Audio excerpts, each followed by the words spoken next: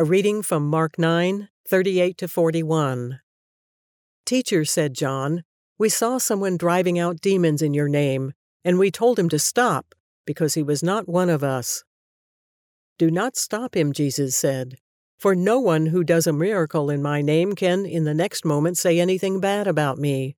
For whoever is not against us is for us. Truly I tell you, anyone who gives you a cup of water in my name, because you belong to the Messiah, will certainly not lose their reward." Eric, I like what you wrote in the book here. Jesus is not tribal. He's not tribalistic. He doesn't limit himself to a small inside group. He could have. He could have been like, "Oh yeah, make sure nobody uses my name or does anything with unless it's one of us." It's not an us versus them tribe at all. In fact, we see this demonstrated throughout the Gospels. He gets in trouble by the people who are tribalistic, like the Pharisees. They're like, why is he eating with sinners and tax collectors? Doesn't he know he's supposed to be building an insider club, or at least affirming our insider club? And thank God that Jesus wasn't tribalistic and insider focused, because guess what?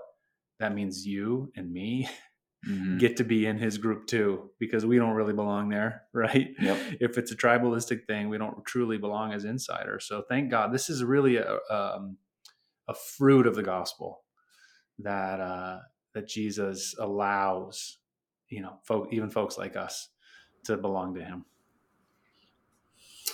I didn't know you were looking at what I wrote about it, but so I just opened up the book as you were speaking. And I wrote this in addition.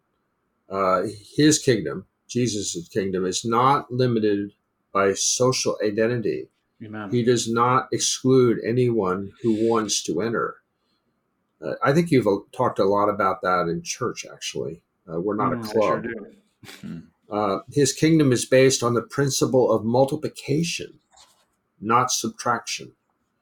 So he told his disciples to not exclude those who are seeking a way in. Quote, "For no one who does a miracle in my name can in the next moment say anything bad about me. For whoever is not against us is for us." Interesting. Yeah, we were talking yesterday about childlike faith, and I love this, truth that Jesus is not a tribal person that excludes and only allows the people who've attained a higher knowledge to be entered in. I mean, Jesus on the cross looked to one of the convicted criminals and told him, because of a repentant posture, that you will be with me in paradise. I mean, new believers